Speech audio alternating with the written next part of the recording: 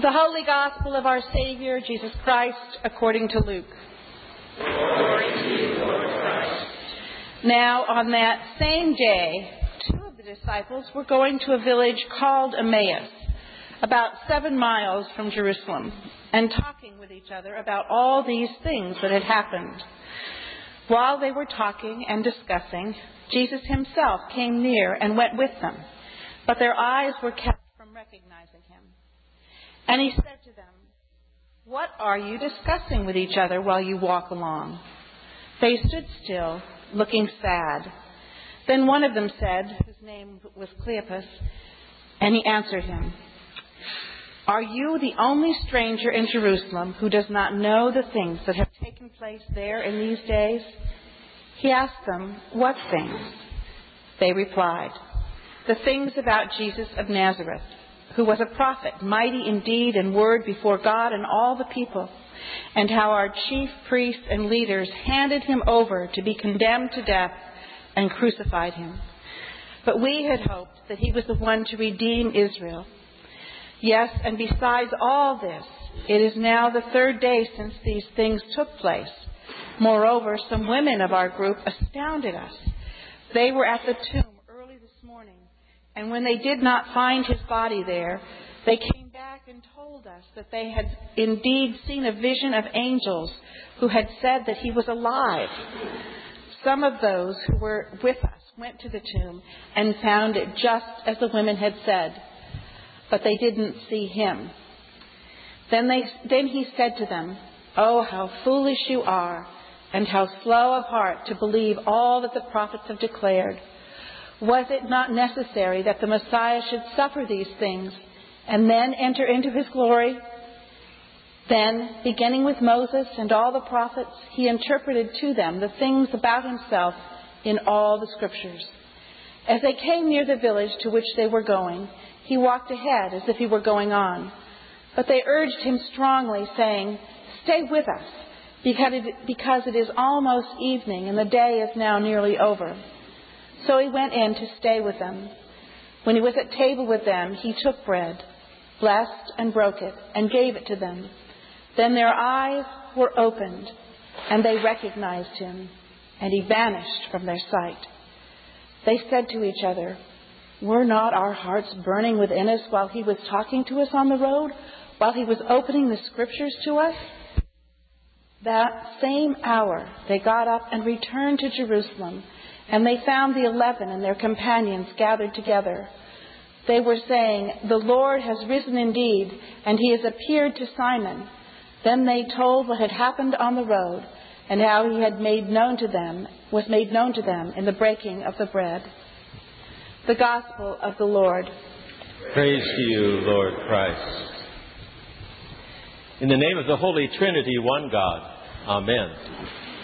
Every year about this time, there's a gathering in South Dakota that's called the Niobrara Convocation. And it's a gathering of Lakota people from all over the country, most, of course, coming from the upper Midwest. And they gather at one of the Indian reservations in one of the local communities. And there they celebrate for 3 days their common life in Christ. In the old days, there were so many people that gathered. It was such a huge gathering. And nowadays, the numbers are less and somewhat discouraging, I think, for those who have been to many Niobraras. But one I recall in particular, we had the presiding bishop with us. And it was at the Cheyenne River Reservation. It was a wonderful gathering. We had 3 days, 2 days of it, wonderful sharing of ministry and opening of Scripture and sharing with one another.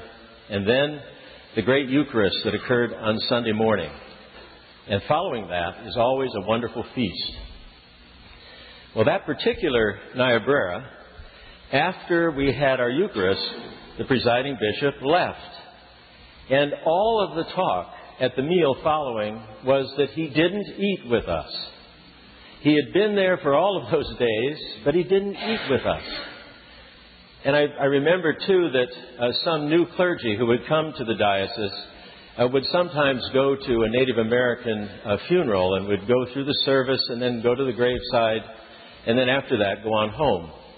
And we had to remind them that it's not over until everyone's eaten together.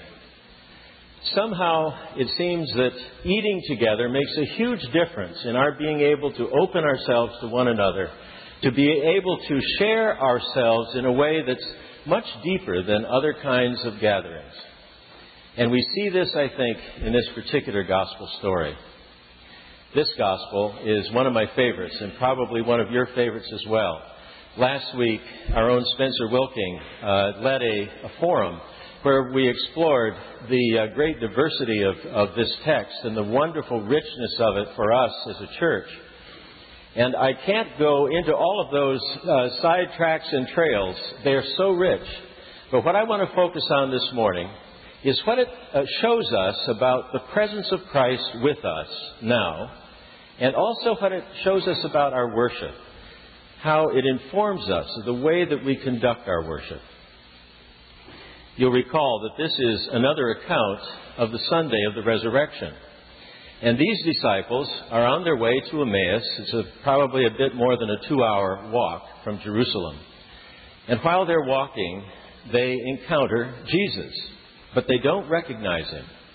And they talk about all the things that had happened in Jerusalem the week before, and then finally the crucifixion. And they even tell him about the reports of his resurrection.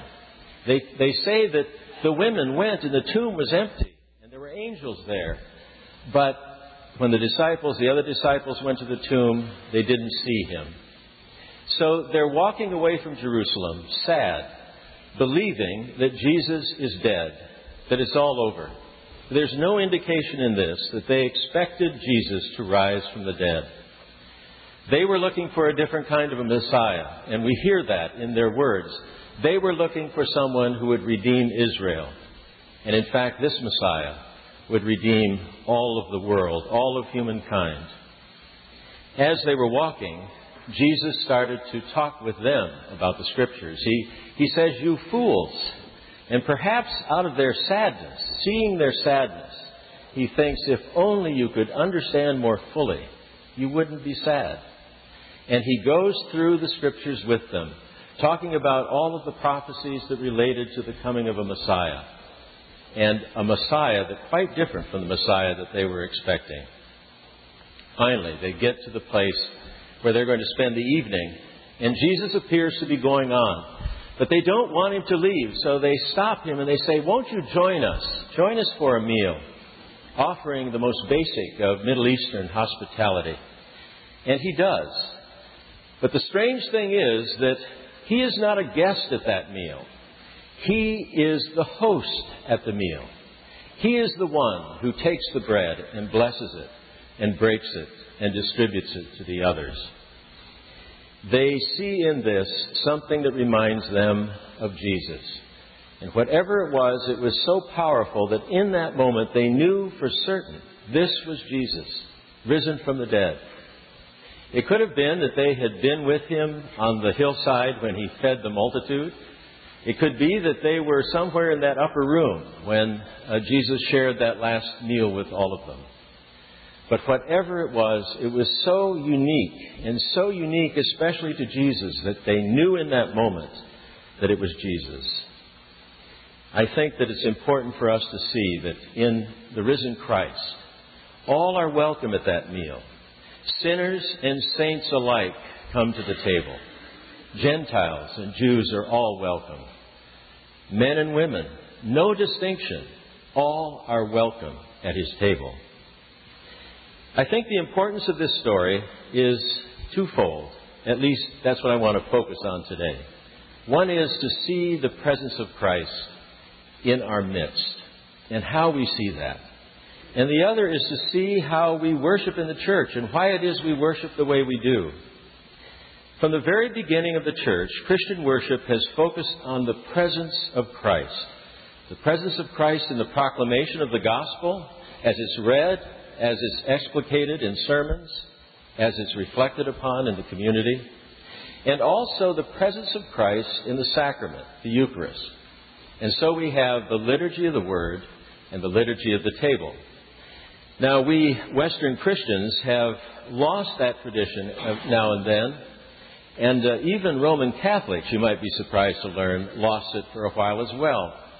During the Middle Ages, even though there were many Masses offered, the people often only received one time a year. So there was a growing separation of the people away from this very important realization of the presence of Christ in the sacrament. I think one of the reasons that I left the Methodist Church, as I look back on it over the years, was that the emphasis in that church and many other Protestant churches is on the liturgy of the Word, without the liturgy of the table. And somehow that balance just didn't work for me. But we, thank God, have that present in our worship Sunday after Sunday. Now, I think it's also important for us to see that the presence of Christ is not just in the liturgy of the Word and in the liturgy of the table as we worship on Sunday mornings, but rather Christ is present in the church whenever believers gather together. Many scholars, including the Church of Scotland's William Barclay, point out that we must not confine our understanding of the presence of Christ strictly to the Eucharist on Sunday morning.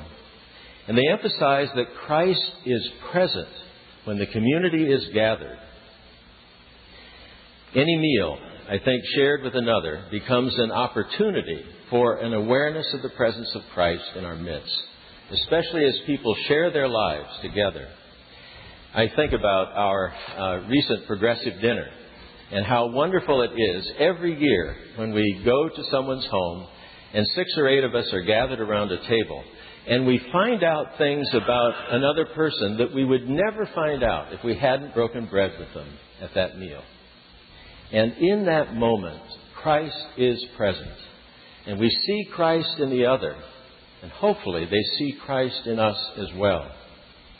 Every meal is an opportunity for us to remind ourselves of the presence of Christ in the breaking of the bread.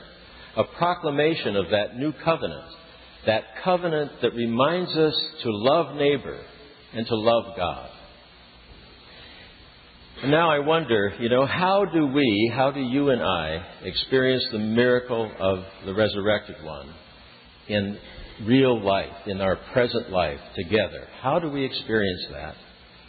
The miracle of Emmaus, I think, happens when we turn our hearts to Him, when we're aware of Him and the possibility of His presence, when we open our hands in prayer, when we open Scripture and read it and meditate on it, when we listen intentionally with a friend, when we're present with someone who needs our presence.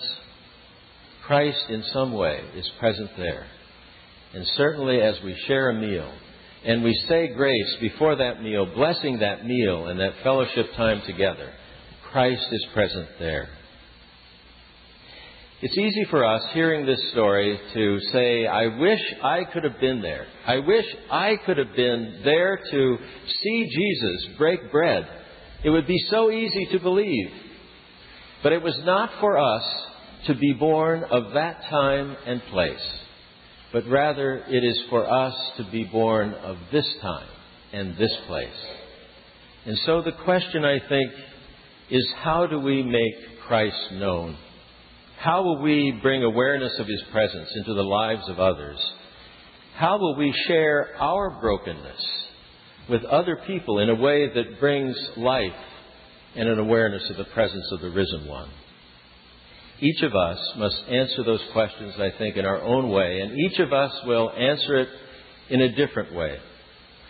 For as He makes Himself known in the breaking of the bread, even today, we must make Him known in offering ourselves to a broken world every day. Amen.